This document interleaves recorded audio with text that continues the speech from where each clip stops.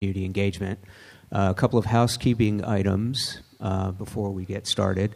We are recording this session, so when there is a break at the end for Q&A and comments, we do have an audience mic. It's wireless. That raise your hand, and I'll bring it out to you. Just be sure to speak into the microphone so that your words can be immortalized. The other is there is a handout. I've got a few extra copies. I've been trying to hand these out to folks as they come in. But if you didn't get one,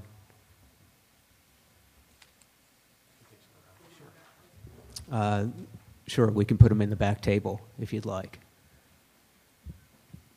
So how many of you were at the keynote this morning? Just curious. Most everybody, probably. Well, I don't know if you were like me, but Tom's parting words were really inspirational to me, and really, I think, a call to action to not let difficult histories be buried, to have those stories be told. And that's what this session is really all about. And the inspiration, more specifically for this session, really came from a rather informal conversation I had with a member of the military history affinity group here for AASLH about how we could broaden the approach to military history sessions offerings through AASLH. And while this is not a military history session per se, it does involve topics that deal with conflicts, the Civil War, the U.S.-Dakota War of 1862, and the internment of Japanese Americans during World War II. But it's really a broader story about how to tell difficult stories, but more importantly, how to work successfully with communities that have those stories to tell. And probably most importantly is, once you've done your project with these communities, how do you maintain relationships with them? How do you have these relationships go past that exhibit or that oral history project or whatever it is that you're doing, so that you have a long-lasting relationship with that community that's productive?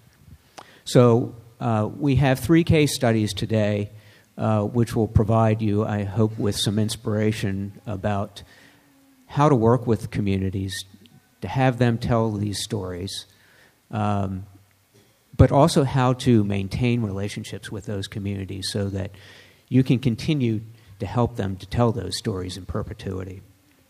So the speakers today are Christy Coleman, CEO of the American Civil War Museum, Kate Roberts, who is the senior exhibit developer at the Minnesota Historical Society, and Clement Hanami, who's the art director at the Japanese American National Museum in Los Angeles. And part of the inspiration for telling this group of stories was they were all prime examples of internal conflicts within this country, stories that were very painful, very dark chapters in our history. In some cases, like the U.S.-Dakota War of 1862, a story which I think the vast majority of the American public is unaware of, and a story which had long been buried. But they're all stories of inspiration, I think, when you look at ultimately what came out of these conflicts. So I want to sort of set the stage and begin with Christy and tell you a little bit more about her. She began her role as a living history interpreter, I think most appropriately enough, at Colonial Williamsburg Foundation. She was there for about 10 years and had increasing levels of responsibility, finally serving as the director of historic programs. In 1999, she was named president and CEO of the Charles H. Wright Museum of African American History here in Detroit. And in 2008, she was named president and CEO of the American Civil War Center at Historic Tredegar in Richmond, Virginia. In 2013, the center merged with the Museum of the Confederacy in Richmond and was renamed the American Civil War Museum, which is poised to open a new 28,000 square foot museum facility at Tredegar, hopefully in 2018. And one of the really unique things that I think Tredegar has to offer, now the American Civil War Museum, is a very unique approach to what is now considered a well-told story of the Civil War. And that is to tell this conflict from a balanced and inclusive perspective, from multiple and often conflicting perspectives. So I think Christie's story of how they interpret the American Civil War is very pertinent to this conversation. Please welcome Christy Coleman.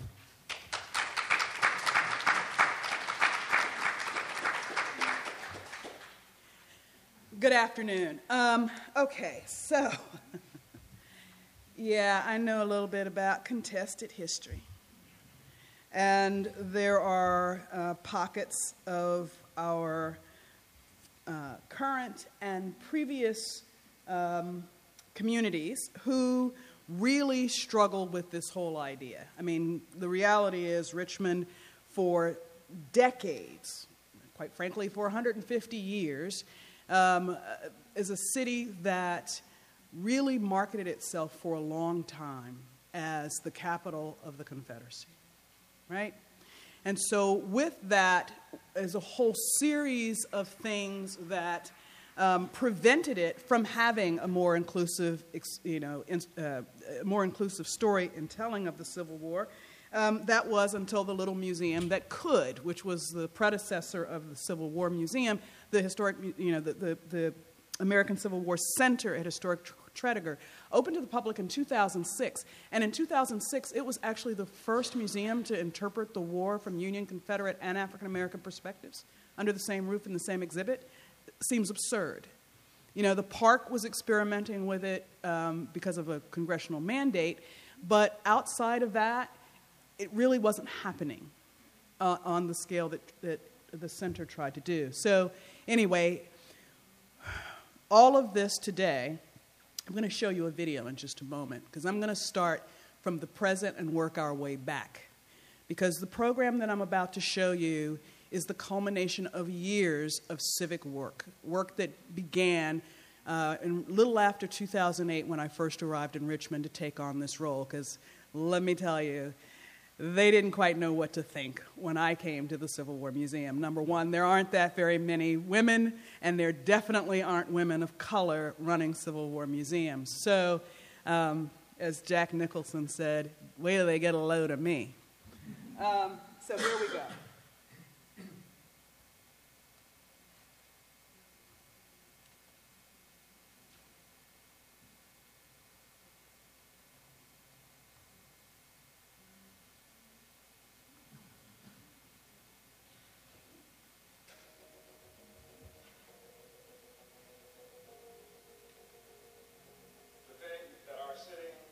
Steps away, lay a smoldering heap of ashes just 150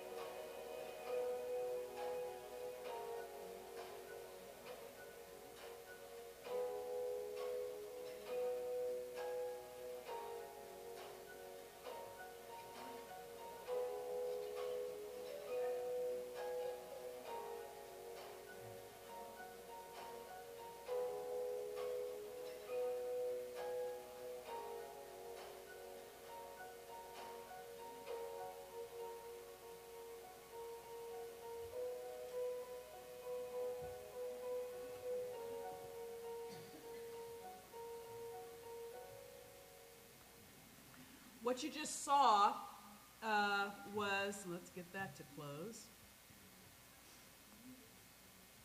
Okay, what you just saw was the culmination of, again, 6 years of work. And it was work that needed to be done. And it was all sparked by a statewide initiative called Virginia 150. The state wanted to figure out a way from a tourism perspective to drive attendance and visitation throughout Virginia to celebrate the 150th anniversary of the war, the sesquicentennial. And so a group of people said, well, what does that mean for us in Richmond? Because nobody really wanted to touch it. And when I say nobody wanted to touch it, nobody wanted to touch it. I can tell you that funders, major funders in the community, when we first started going around and saying we're planning sesquicentennial activities, and said people are sick of the Civil War in Richmond. We're not talking about that. When we went out into the communities, I'll just say it, the Confederati were like, well, you're just going to, give the Yankee perspective, and we don't want to hear it, and we don't want to be a part of it, and you all have become politically correct, yada, yada, yada. And the black folks said, y'all are still denying that slavery had anything to do with the Civil War in this city. This was not going to be easy. But there were, and continue to be, kind of offline, barroom conversations about we need to do something. This is our city, and Richmond was at the heart of this conflict for 4 years, and we had better figure it out. So let's spread the risk. Who are going to be the partners? That's just a partial list. These are the principal partners that became involved. Of course, the National Park Service. Richmond National Battlefield Parks have 12 battlefield sites around the Richmond area. And in fact, around Richmond, within 100 miles of Richmond, within 30 miles of Richmond, about 40% of all the casualties of the war were lost within 30 miles of Richmond. So there were stories to tell, and you can read them all up here. These are the partners that eventually came together. And again, we said to ourselves, what are we going to do? Who do we need to talk to? How do we make this work? Because people are struggling, and they don't want us to do this, and we recognize that this story has to be told. What are we going to do? So then he said, well, what if we just talk to our communities? So we set up a series of community conversations, not asking people to come to us, but actually going to where they were. I think this is always absolutely critical. You go to the communities that you want to speak to. Richmond has a growing diverse population in terms of its ethnicity and in terms of its religion. And we wanted those folks to not take the attitude as this wasn't our story, we don't have anything to do with this, when in fact the legacies of this war impacts them as Americans, whether they are native born to the country, First Nations people, or whether they just got off their ship, plane, boat, whatever, last month, this impacted them. And so we went into those communities to talk, just to provide, a little information and to get feedback. And so, and people were letting us in. But what we quickly discovered through these community conversations is that this wasn't just about the Civil War. It was about the lives they were living right now. It was about those legacy issues that were preventing them from embracing any kind of conversation, any kind of citywide discussion of the war and its impact. And so these lectures that we were offering, these community conversations, these roundtables, let me tell you, there was all kinds of things going on. We were bringing in scholars from around the country. It was just a variety of things, just trying to set the stage. And in the course of that, we also started to discover some new things. We even found a name for ourselves. It was called The Future of Richmond's Past. Opening it up, and we started giving walking tours. We started letting people know about historical assets of the city that had always been there, but had never been a part of the narrative. We started talking about a major section of the city that was burned by the Confederates as the Union forces were advancing on Richmond, and the commercial district of the city, the commercial district meaning the area where there were over 40 slave auction houses and the supporting businesses of those auction houses were, and the warehousing of people. That whole section of the city was burned when Richmond fell. And so for the first time, the community was hearing about, and I kid you not, this was astonishing, that Richmond was the second largest intrastate commerce for the nation in transporting of African peoples from Richmond to the Deep South. And the community didn't know it and were outraged by it. But they were more than outraged by it. They turned that to action. They turned it to action because they started building coalitions within the work we were doing to save the sites. And that began, again, a series of programs. And again, this started in 2008, 2009. So by 2009, we had a name. By 2009, we had partnered with the Virginia Sesquicentennial and did a huge symposium. And when I say huge, 2,500 people showed up for a symposium on the Civil War. Why? Because we changed the narrative. What we did is we said, let's just examine what the world was like before the battle. We're going to pick 1859 and we're going to lay it out. And 2,500 people showed up, and it was the most diverse crowd I have ever seen at anything related to the Civil War. People came out. We started doing these walking tours all over the city, and it got to the point where we had to do them multiple times because hundreds of people were showing up for things that were only designed for 25 to 50 people. Because we had been having conversations in the city, and we were broadening the narrative of what the war meant. This is the Lumpkins jail site. This is one of the most prolific slave places that was actually a parking lot. Virginia Commonwealth University used it as a parking lot. Archaeology work had been done there because we knew what it was.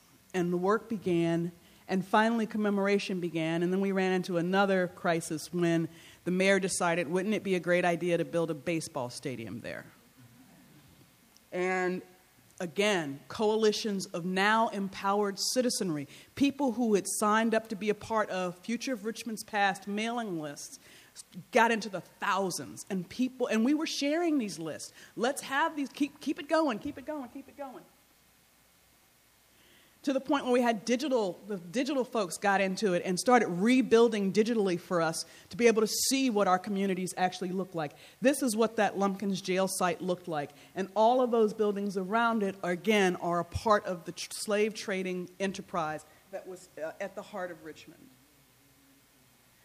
So then, all of this work within the community, the museum, the American Civil War Center, in fact, along with the Park Service and all of the other partners, we actually took a program that we had been offering previously called Civil War Day, and the brilliant Ed Ayers said, if we're going to do any of this, we need to change the name of all of this. It needs to be the 150th commemoration of Civil War and Emancipation. And that's exactly what we did. And it resonated in ways I cannot even begin to tell you. And the thing is, what you're looking at is the internal. This is the internal marketing that was done just for the metro region, because we were still building. We were still getting folks in. And the beautiful thing was people were coming for the Civil War anyway. I mean, it's Richmond. We have 12 battlefields. We have the White House of the Confederacy. We have this. We have that. We have all of these historic assets. So people were coming, but the numbers were beginning to increase. And the citizenry was engaged, and the numbers kept increasing. I'll talk a little bit about economic impact at the end. And then we said, well, how do we sell it to the rest of the world now that we've figured this out? And ironically, the call, we actually used a Union battle cry. That didn't make some people happy, but it worked. On to Richmond. We wanted people to explore it. Now, you notice I have not mentioned the Convention and Visitors Bureau or City Tourism. They came to the party late because they honestly just didn't think it would work. But they did eventually get the site up. We were 2 years in before they developed a website to help Civil War travelers coming in for the sesquicentennial. And we launched this campaign, ontorichmond.com. The website's down now because it's over. But you can still find remnants of it online. And it was working in ways that none of us really anticipated.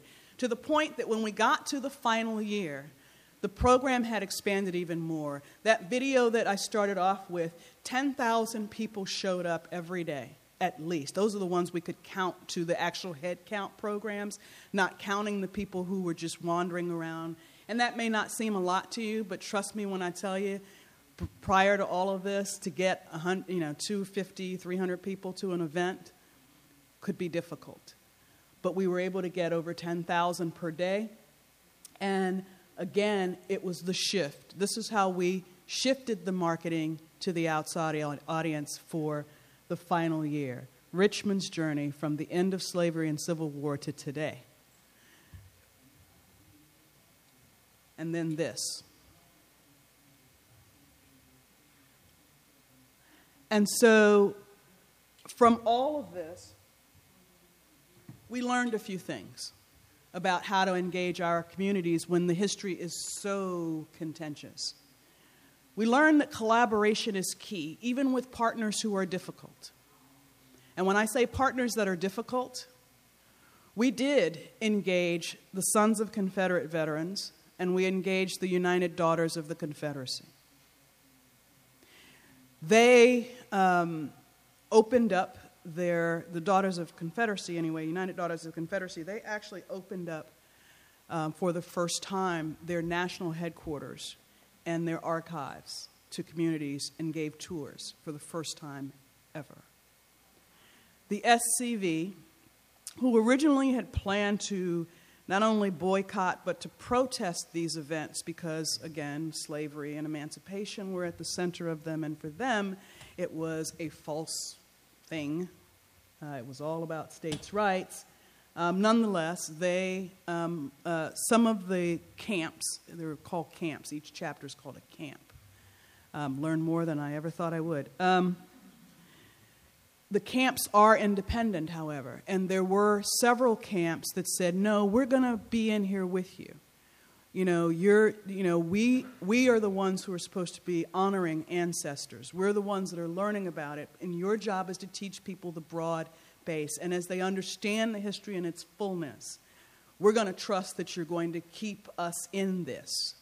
And we did. I mean, we certainly did. The Confederacy, is an important part of American history, and it's an important part of when diplomacy failed. And when individual interests exceeded the common good, depending on whom you talk to. And that's an important dialogue, especially now. But we learn collaboration is key. Even with partners that make you uncomfortable, you still have to be able to listen, because they can tell you things and they can share things with you, and they can share their passions with you in ways that may surprise you. And they're not all crazy, right? The second thing is that community engagement is more than the usual suspects. This is something that, we often do in the museum field, and that is, we want to do a program about black people, so we'll go to the ministers. Or we want to do something about Native Americans, let's go get the chief over there, that person that we know, the one person that we know to talk about Native Americans, but they're not particularly talking about, the Powhatan Federation or the Dakota or whatever. They're just Indians, right? We do this, and it's wrong. The real voices in the community are the people themselves, the people who are actually going to use it. So, of course, we asked permission before we engaged. But it was the individuals that came out that we wanted to hear from the most, the everyday folks on the ground that provided considerable support to all of this. And share the risk and the reward. Now, the American Civil War Center / now the American Civil War Museum, because we did do this merger in the midst of all of this, right? Was absolutely from the beginning at the table for these discussions. But we certainly didn't do it by ourselves. We certainly did not. We became the home and the symbol of the sesquicentennial for Richmond, but we definitely did not do it alone. We could not have done it without the work of the Library of Virginia. We could not have done it without the extraordinary research coming out of the Virginia Historical Society. We could not have done it without the park and their extraordinary staff of interpreters and rangers. Could not have done any of this without every single partner, including the cultural partner, a group called the Legba Folklore Society, because they always kept us in check. You know, they'd say, okay, wait a minute, you're getting ready to talk about black folk the wrong way. We don't want y'all to do that. And I'd just sit and listen because I knew where she was going, you know. But, you know, this whole diversity inclusion thing, after a while, I get tired of being the black people voice and all the other things I'm expected to be as CEO of this museum. And it was wonderful to have other voices at the table to help bring that to bear as well. Be consistent with your communities. Just because we had that program did not mean we stopped talking.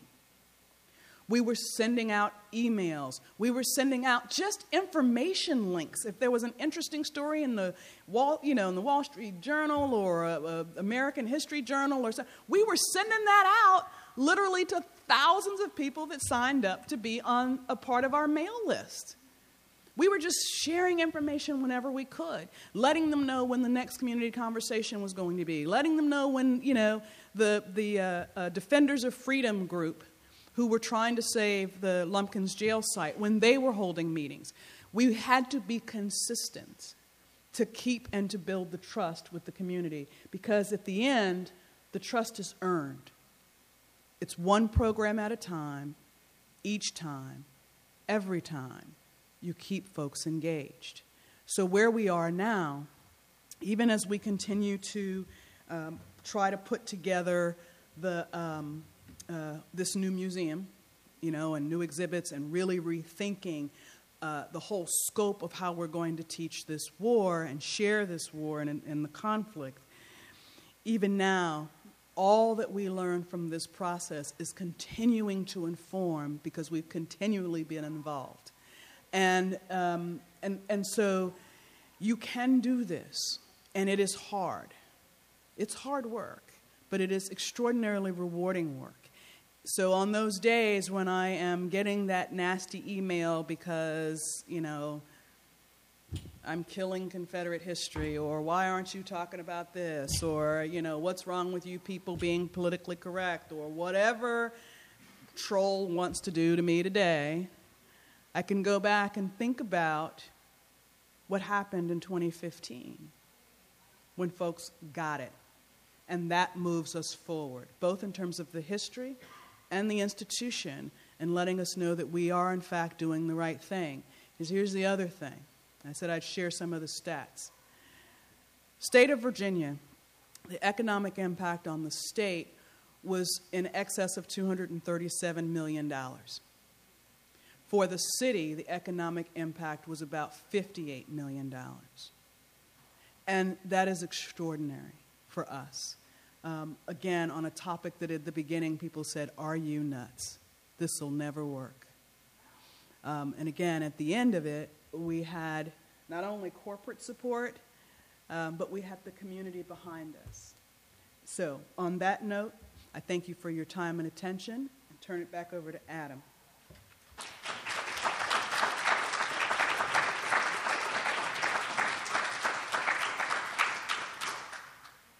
Thanks, Christy.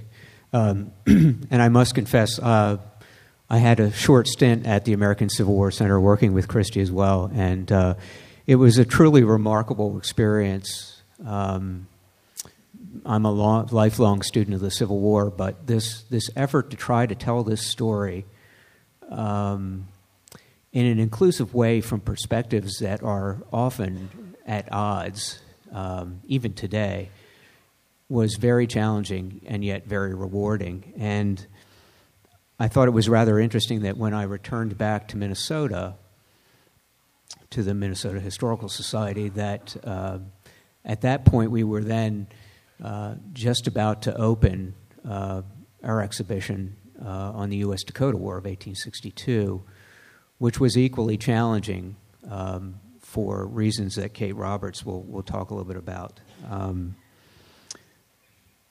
Kate is, as I mentioned before, the senior exhibit developer at MHS.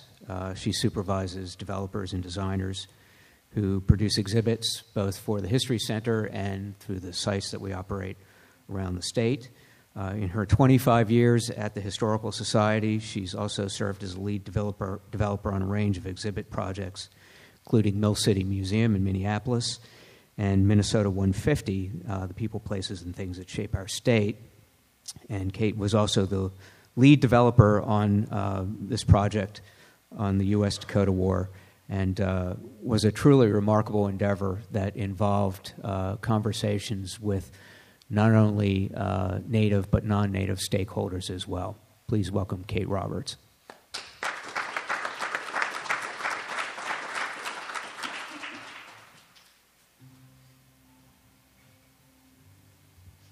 Thank you very much, Adam. Thanks, everyone, for being here, especially at this sleepy time of day. So I'm going to be very quick in trying to explain to you what was a very complex project that we did. During 2011-2012, MNHS, Minnesota Historical Society staff, participated in an initiative that marked the 150th anniversary of the U.S. Dakota War of 1862, which is easily probably the most contentious topic in our state's history. This was an institutional initiative. It was something we needed to do. It was something we wanted to do. It was very complicated, unwieldy to say the very least, and what I'm going to do today is just touch on a few points and kind of zoom down a bit, but there's so much more to talk about, and of course I'm happy to answer questions. Brief description. Again, as Adam mentioned, I was the exhibit developer for the project. The exhibit was one part of this initiative, and the exhibit was a 2,500 square foot exhibit that focused on the war through primary documents and through 3D artifacts. I was on a team with a designer, a researcher, project specialist, of course, an educator, and a collections curator. So just a brief topic overview for those of you who aren't familiar with this. It's an oft-repeated story, broken promises, colonization, and today the Dakota people were eventually expelled from the state. And today they live in a dozen communities, reserves, and reservations in the United States and Canada, as well as living in Minnesota. Of course, many have come home and continue to come home. The war itself resulted in the incarceration of Dakota people and the largest mass hanging in U.S. history. So there were great losses. I'm sorry, it still gets to me. There were great losses on both sides. European and Dakota people continue to deal with this legacy. As you can imagine, the tensions ran high. The suspicions from the Dakota people in particular were very high. Just take a minute and read this. This is our governor speaking after the war, exterminating Sioux or Dakota people from the state. Ramsey was also our founding director. And it gets even better. Ramsey was the state's second governor. The first was Henry Sibley, who led the so-called punitive expeditions that drove Dakota people from the state.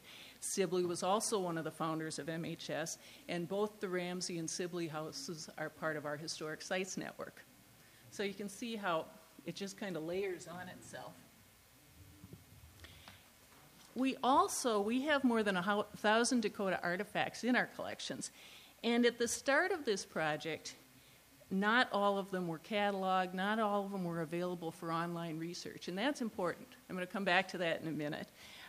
We also once had human remains in our collection, And so many rumors and beliefs persisted about the collections, and we realized that very early on in our work with the communities, that there was misinformation, there were assumptions, there was a lot out there that we had to answer for, quite frankly.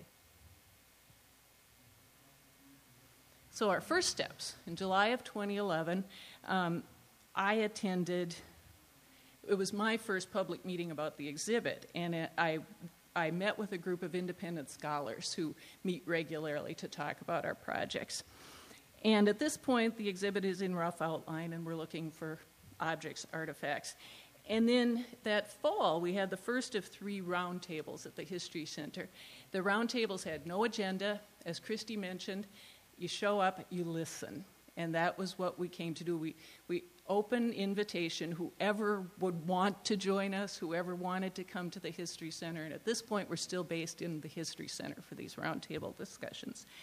The conversation revolved around a lot of topics. Most notably, of course, were our collections items, what we had in our collections. Just a few quotes from that time. The first one from a Dakota man, and the second one from a really smart exhibit developer I know. And I think probably especially the second one, we've all probably been there. You can't do this exhibit, but you can't not do it. So the key learnings here is, I think, that there's great value in listening, of course. There's great value in acknowledging, and that there's probably less value in trying to promote reconciliation, in trying to make people happy, in trying to somehow say, oh, no, you're listening. You're listening. You're acknowledging wrongdoings when it's appropriate, and you're taking it slowly. So we were then moved out. Listening sessions eventually were held in Dakota communities west of Minnesota and up into Canada. This was invaluable, getting out of the History Center, again, as Christy mentioned, being able to go to Dakota communities and just show up and just listen. What's interesting about this, too, just a little sidemark, these were funded by the Good Family Foundation. David Good is a retired University of Minnesota professor who was in attendance at that very first exhibit meeting that I held. He's not an American Indian scholar, but he came to us and said, what can I do? I have a family foundation. So again, we're starting to build a little momentum here. People are starting to say, what can I do? How can I help? How can I participate? The goals of the exhibit are getting a little blurry right now. The sticking points are these objects in our collections. And what do we have? How can we find out what we have in the collection? And is it going to be appropriate to exhibit any of this? We also, at this point, renamed our initiative the Truth Recovery Project. Some of you may have heard of Healing Through Remembering. It's a Belfast-based organization. So we modeled our work on that. Interestingly, this is again a voice from one of our independent scholars who works with us. There's been plenty of truth out there but people have used it selectively. Well, we know that that's true, but the other thing that we were hearing, yes, perhaps scholars and historians knew this information. The general public, no. And what we are starting to hear over and over again is, I was never taught this in school, this is not a familiar story. Oh yeah, maybe I know that there was a war. Maybe my great-grandfather mentioned it, but I don't know anything about it. Nobody has talked about it. The other thing that I just want to touch on briefly is I think this quote sort of hints a bit at the fatigue and cynicism that can sometimes happen around these projects. Oh my gosh, here they go again. And again, it's something we have to face. It's real, but it can't stand in your way. So I mentioned that the objects in our collection, many had not been cataloged, weren't available online, and many Dakota people assumed that was intentional on our part, that we were trying to hide something. And in fact, the institution There's a backlog of resources, there's a backlog of cataloging to happen at our institution, as there are at many institutions, and this had not been prioritized. So I think there was a watershed moment when the institution said, we'll make this a priority. We put funding behind it, we assigned a full-time staff member to catalog and get these collections online. And this is one of the lasting legacies of the project. It's still available today, it's online, it grows all the time. Our 7 Council Fires site now shows all of the Dakota objects in our collections.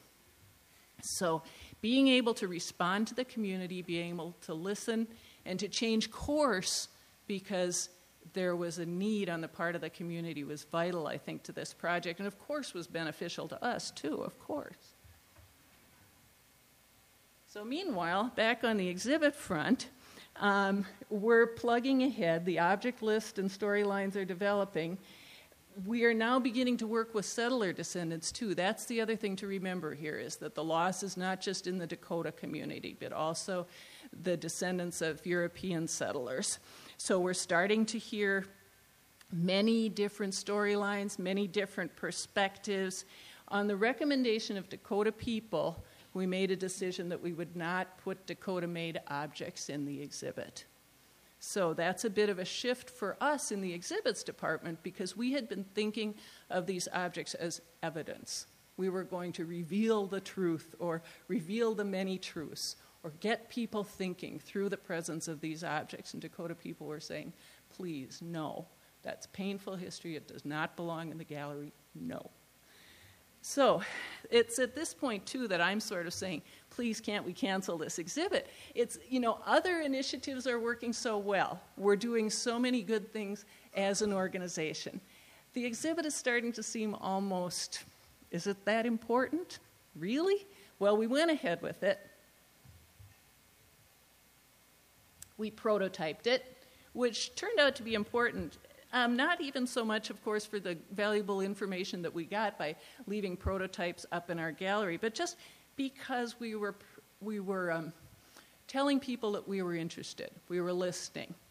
Look at, here it is. We want to know what you think. We changed the name of the exhibit.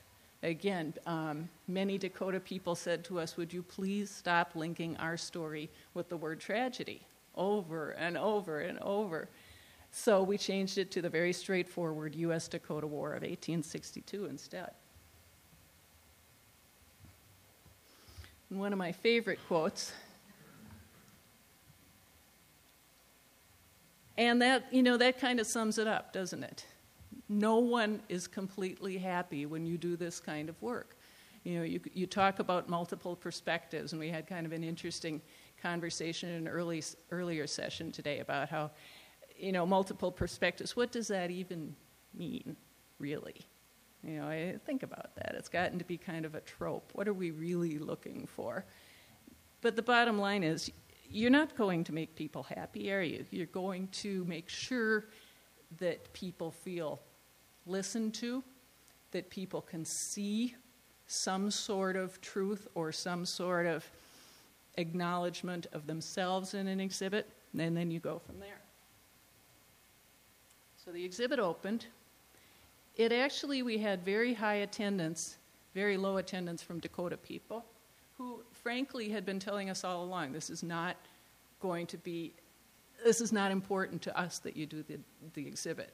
But for the rest of our visitors, it was important. Again, we heard over and over again, we just didn't hear this before. We need to know, we want to know this.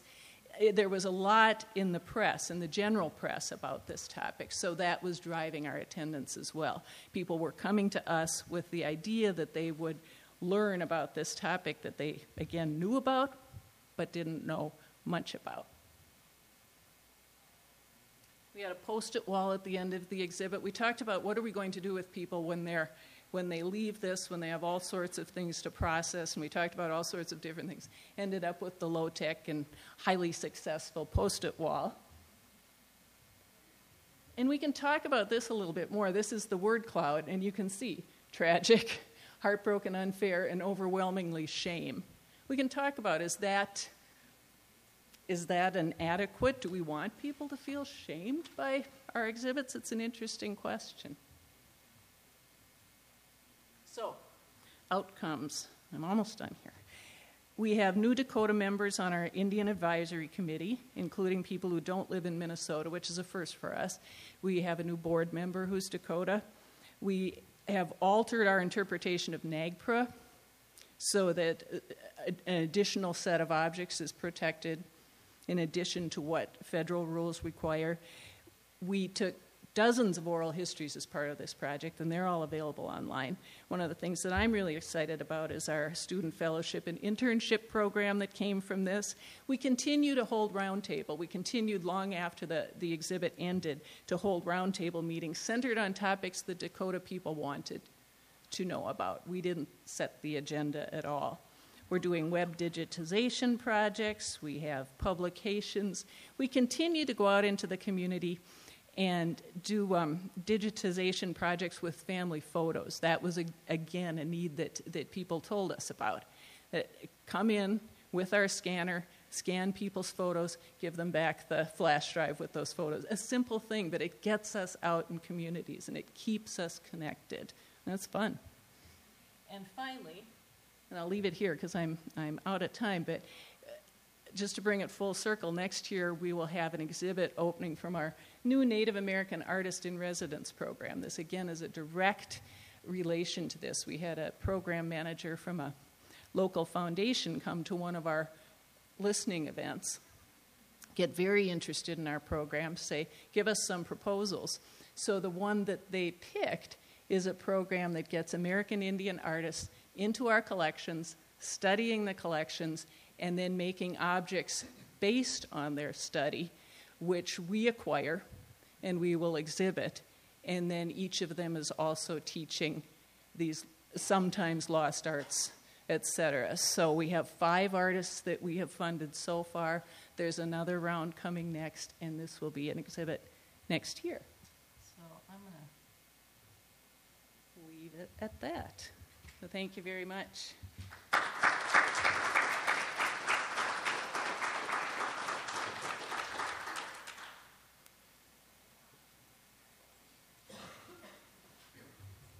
Thanks, Kate.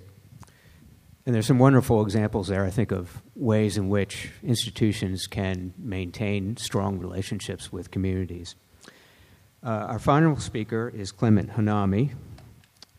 Clement serves, as I mentioned before, as art director of the Japanese American National Museum in Los Angeles. And he has designed, curated, or installed every major exhibition there since its inception in 1985. He is a prominent Southern California multimedia artist whose work has been exhibited at numerous galleries and organizations, including the Japanese American Cultural and Community Center and the Museum of Contemporary Art in Los Angeles. His work can currently be viewed online at Art Intersections, Smithsonian Asian Latino Pop-Up Museum. And Clement will talk about some of the groundbreaking work that his institution has done to talk about another very dark chapter in our history, and that is the internment of nearly 120,000 Japanese Americans during World War II. Please welcome Clement Hanami.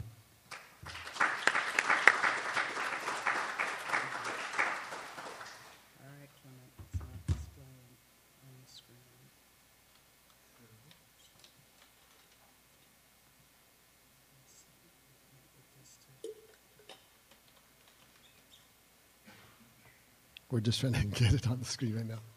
I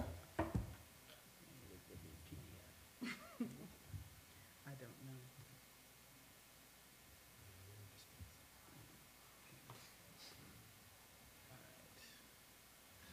Hello. Thank you, Adam. And I mean, I'm humbled to be speaking with these great people. I mean, I think everyone's work here resonates with the work that we do. Every lot of things that they're saying, I feel and I know, and so I can appreciate all of their efforts. Yeah, you want to go to, that's what I'm trying to do, darling, and it is not.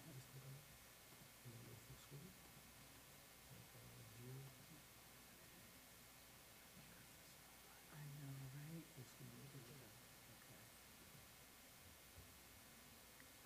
Boom. Okay, so my name's Clement, and like Adam said, I'm from Los Angeles. I'm a native-born Angelino, and I've actually worked at the museum for 24 years. We opened to the public in 1992. In 1985 was our official incorporation. We were founded by Japanese-American businessmen and veterans who wanted to ensure that the Japanese-American history was not lost, starting with the first-generation Japanese-Americans. The mission of the Japanese-American National Museum is to promote understanding and appreciation of America's ethnic and cultural diversity by sharing the Japanese-American experience. So we tell a lot of stories.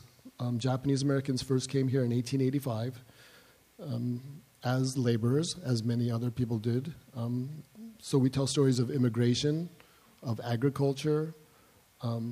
Now we also include issues of mixed race, which is a big thing, and even pop culture, because we know that numbers are necessary to keep our institution stable or viable. But ultimately, the work that we do is really an American story. So like many of the other people had mentioned, we are an institution of the first-person voice. Our original scholar, Jim Hirabayashi, who has since passed away, was the founder of the Ethnic Studies Department at San Francisco State University, which is one of the first ethnic studies departments in the entire nation. And he really put that into our heads that it was important that the people who experienced this story tell the story. And so what that led us to is a program that we call the National Partnership Project. And what we did is we picked locations where we wanted to tell stories. And we went to those locations. And we looked at the people of those communities and we asked them for their stories and histories. But we also began to designate a lot of these people to participate in the actual creation of these stories. In Oregon, we had like a landscape architect who was our exhibition designer. In New York, it was a graphic designer. In Kona, it was a coffee farmer who was a very creative artist. But we engaged the actual people because we felt that the aesthetic of that experience would resonate best when it came from the people of that community. Same with the history, same with the oral histories, always trying to utilize the staff or the individuals there to work with our staff to give them the sort of the tools and the mechanics, but really engage them because their relationship with these people were true and authentic. And like other people have said, understand that really the emphasis of all of this is to engage in a process. That sort of became our mantra, that the only way anything was going to happen is if we just started to get the ball rolling. And knowing that wherever you go, there's always going to be that one person or that one group that's not always happy with everything, but you have to engage in a process. And so that hopefully it comes, yeah. And through that process, we understood that what happens is you do create these unique relationships that go beyond the story. It creates lifelong relationships. It helps you with development. It helps you with finding new partners and new friends that will all, in the end, support the museum.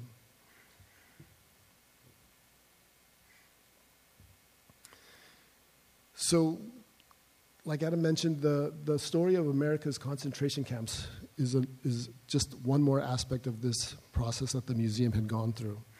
And for us, because the timing of this, many of the first generation had already passed away. So of the 120,000 people that were incarcerated during World War II, 2/3 of them were American-born citizens.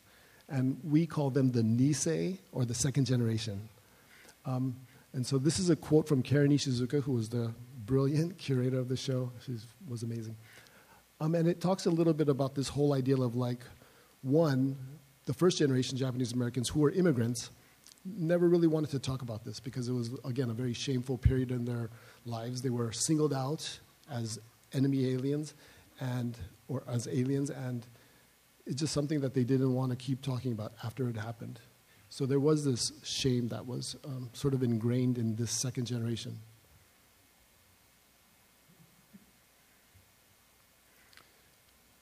Okay.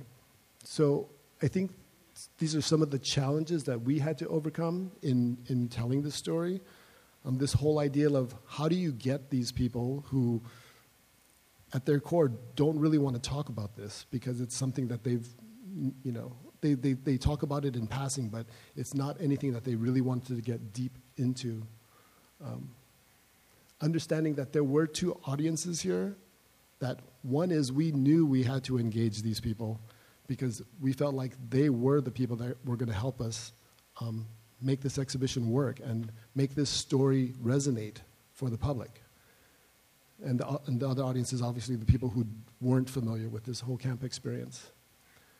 And then transforming people's understanding of the terminology that was being utilized at that time. So this bottom sentence has an interesting line that's from the exclusion orders, which were the actual orders that told people that they had 2 weeks to liquidate all their belongings and move out. And there's an interesting word here. One is all Japanese persons, both alien and non-alien. So we know aliens were first-generation Japanese immigrants, but does anybody know what non-alien meant? Citizens. So again, another example of sort of the terminology, the euphemisms that were used in the actual government documents on how they would classify these people and put them in camp. A big controversy was actually using the word America's concentration camps. And we had a lot of blowback, I guess is the word, or there was a lot of controversy because there was a large group of people that equated this term with Nazi Germany. And we agree. I think there is a lot of, in history books and stuff, where the wording is used. But at the same time, we understood that it was commonly used by the leaders in government, that this was technically a concentration camp. And I think what we wanted to do was make sure that, one, we talked about euphemisms and the terminology and how internment, internees, relocation centers, assembly centers were all really government euphemisms for concentration camps. Inmates, incarcerees, being incarcerated, because they lost all their belongings and they could only take with them 2 bags, only what they could carry. And they were sent to these camps in far-off places, including Hart Mountain, Wyoming, and Jerome, Arkansas. So, again, that was really important for us. The other thing is we wanted to make sure that those inmates or those former inmates understood that we wanted to make sure that their experiences were not minimized. So we pushed forward with the term America's concentration camps. And what we had to do is we had to really work with a lot of the communities who had concerns about this. A lot of them were the Jewish communities. And probably the biggest moment was when we actually traveled this show to Ellis Island. And Ellis Island felt like we might want to think about the title because we're right by Lower Manhattan. But our executive director, Irene Hirano and Karen Ishizuka, and a lot of our board had town hall meetings with a lot of the leadership in New York. And I would say this very similar thing. They didn't always agree, but they understood the need to tell the story from our perspective. So in a way, it's the process of coming to an agreement and an understanding of why you're doing what you're doing. So we created this exhibition. This was like probably our second exhibition at the time. Our second exhibition in our facility. And it was a pretty big exhibition. And we were lucky enough to be able to work with Ralph Applebaum as a designer. And he kind of understood a lot of our challenges. And so what we wanted to do was create different activities that allowed for former inmates to participate in this exhibition.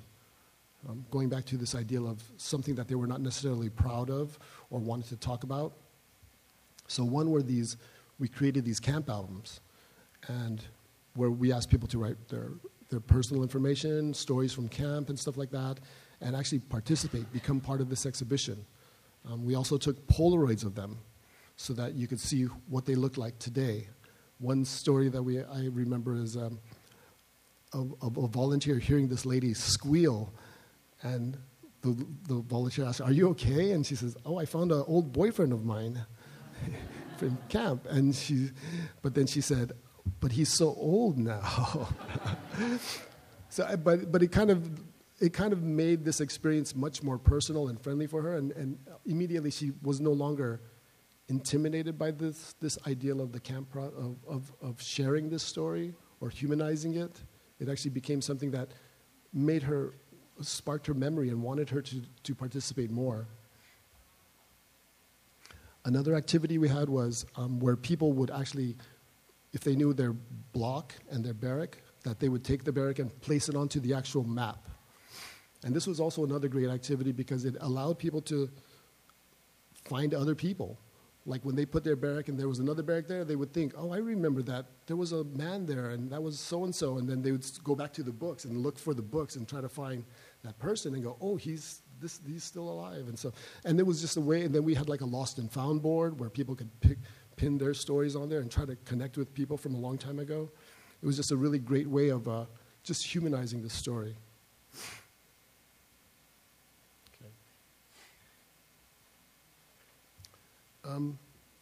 Another thing we realized was the human element was so important in this exhibition. So a lot of our docents who, again, they never knew when they started to be docents that they were going to have to tell the story of America's concentration camps. They were there thinking they were going to tell the story of their parents, the first generation. So we really are appreciative of them becoming our spokespeople for this exhibition. One of the things that we worked with them together was to create these name tags. And it takes pictures from them back in the day, puts their camp, and they became ambassadors for this exhibition. And I think it was a really wonderful thing. Many of them still wear these name tags because it's a reminder of the whole experience of engaging in this topic that at one point was something they would never talk about. But now is something that they're actually proud of because it's connection to American history, the issues of social justice and civil rights.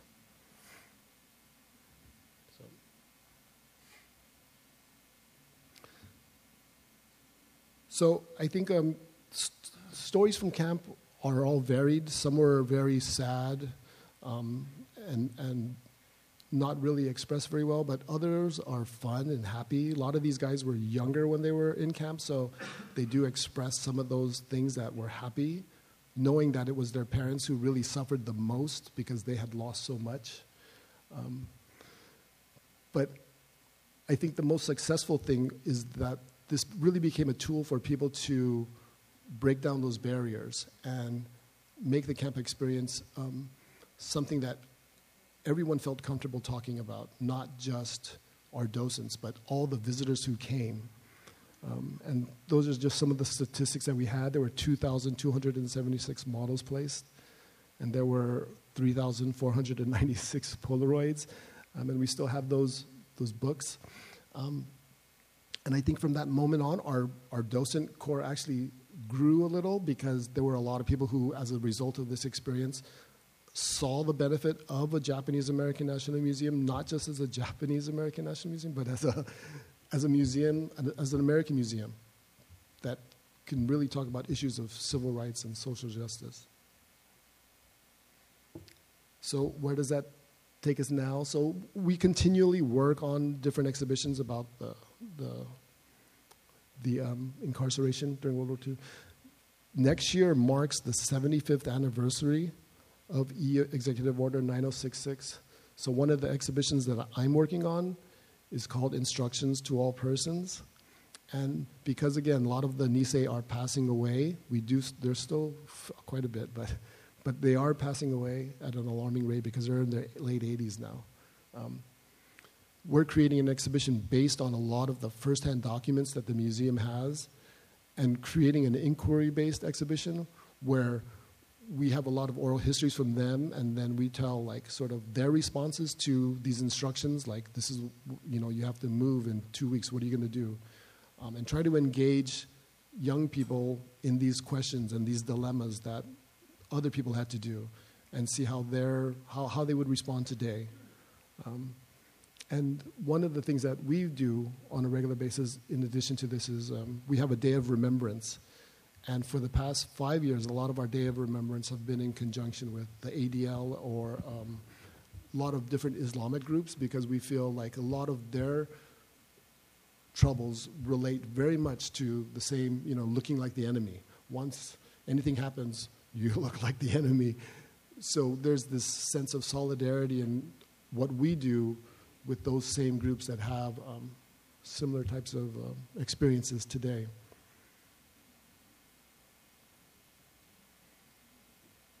And then this is just a final text panel from a lot of these are quotes, but for me it's, again, I just have to be I'm very grateful for the second generation Japanese Americans who, working together with staff and the museum, really became the face of this experience and made it such a human, such an American story that, young kids would come in and they'd have these docents that were these older, white-haired Japanese Americans, but they were the first-person experience. And they were just, what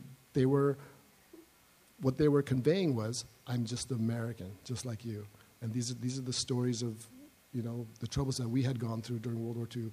But in spite of that, we are still able, because of redress, which was the acknowledgement by the U.S. government of the wrongdoing, was that still is what makes America the greatest country in the world, is that it can face up to those mistakes and try in their best effort to correct those wrongdoings. So that's it. Thank you.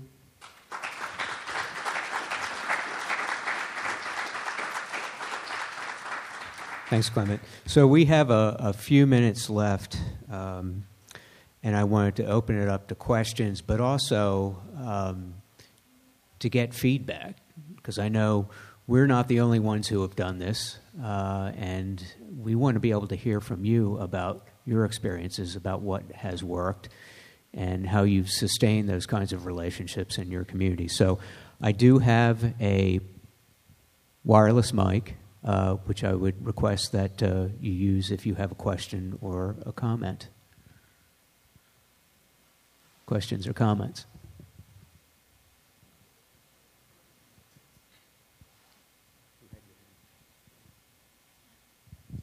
I have a question about the Dakota War exhibit. From Washington State, we have 29 federally recognized tribes. I'm wondering whether in that story, if there are other tribes that were involved, and whether your outreach included them. There's complexity about focusing in on wrongs to one tribe in particular when you have multiple tribes in the area, and whether their feedback was kind of part of the process as well.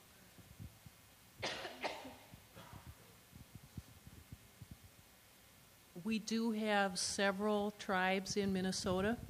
This war directly affected the Dakota, so that's why we focus there. But we have institutional initiatives with other tribes in Minnesota as well. So yes, the Ojibwe are in Minnesota, their ancestral homelands are there, and the Ho-Chunk, who also now primarily live in Wisconsin. But the short answer is we do initiatives with all of our tribes, but for this project, we're focusing on Dakota. Does that answer your question? I'm just wondering whether there was any negative feedback from the other tribes on focusing in on one in particular. I have to say very little. There was an understanding that this is untold history and that it was time to talk about Dakota history. Honestly, that was, I think the other tribes were pretty much saying, this is the most contentious event. You've talked about our history in many other ways. This is time.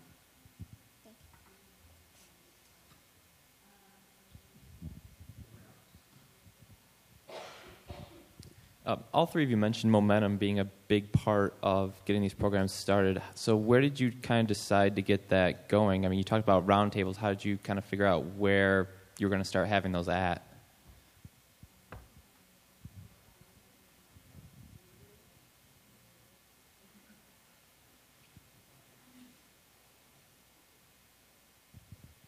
The simple answer is initially what we did is we, for the Sesquicentennial Initiative, we just sent out a call and partnered with the newspaper and said, this is what we're going to do. If you're interested, come on out. I mean, we put out an ad is how we did it. Each of the partner institutions also sent out email blasts to their membership to get the conversation going. And what happened subsequently to that is that more and more people were sort of sharing the email, and they were encouraged to share the email with others that they thought might be, might have interest. That's how we did it.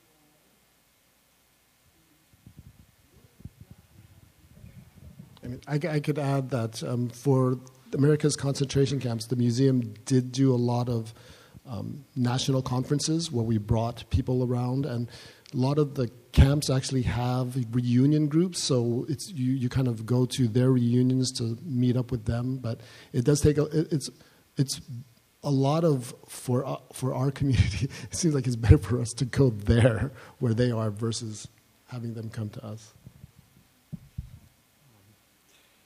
This question is for anyone, but I'm referencing specifically the example given during the Minnesota exhibition, in which you referenced the decision to not display Dakota artifacts at the behest of the Dakota community. And it made me wonder, did any of you ever come upon a situation where, despite the request of a particular community you were trying to reach out to, did you ever have to make a tough decision to go against a request for the sake of the broader historical discourse? Were there any difficult choices that had to be made in that regard? I'll just say really briefly, yes. I mean, that goes back to what our one very savvy person mentioned. You're not going to make anybody happy, so yes. And in the interpretation, there are all sorts of details that people quibbled with and continued throughout the run of the exhibit to say, you got that wrong, you didn't tell the right story. So, yes, we made a lot of tough decisions, and you just have to live with that.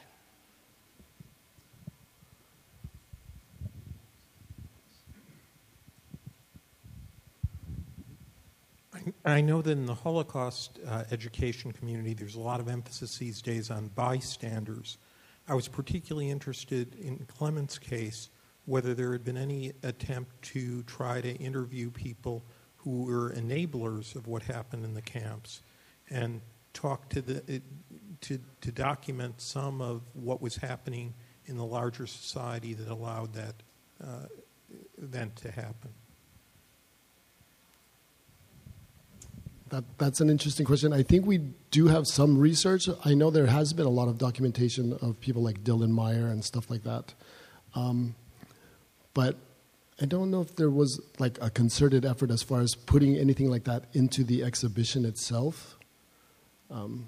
But really more focused on the first-person voice of that Japanese-American community. We do have a lot of oral histories of other people, though, like Ralph Lazo and Miss Breed, who were individuals who were not Japanese Americans. But Miss Breed was a librarian in San Diego who wrote tons of letters to all of her students in camp. And she wanted them to send letters back to her. And then she sent books to them, just trying to keep their lives as normal as possible. But it's those kind of stories, I think, more so than sort of the government officials and stuff like that we focused on. One more question before we close? Well, I think one of the primary takeaway messages I'd like to emphasize from this is patience. This is not something that happens easily or quickly. I think in all the case studies, these were examples where those institutions had to be very diligent, open, inclusive, and honest about letting those conversations evolve however they were going to, and to be transparent about it. And all of that takes time and patience. So those are our final parting words, I think. Thank you all for coming.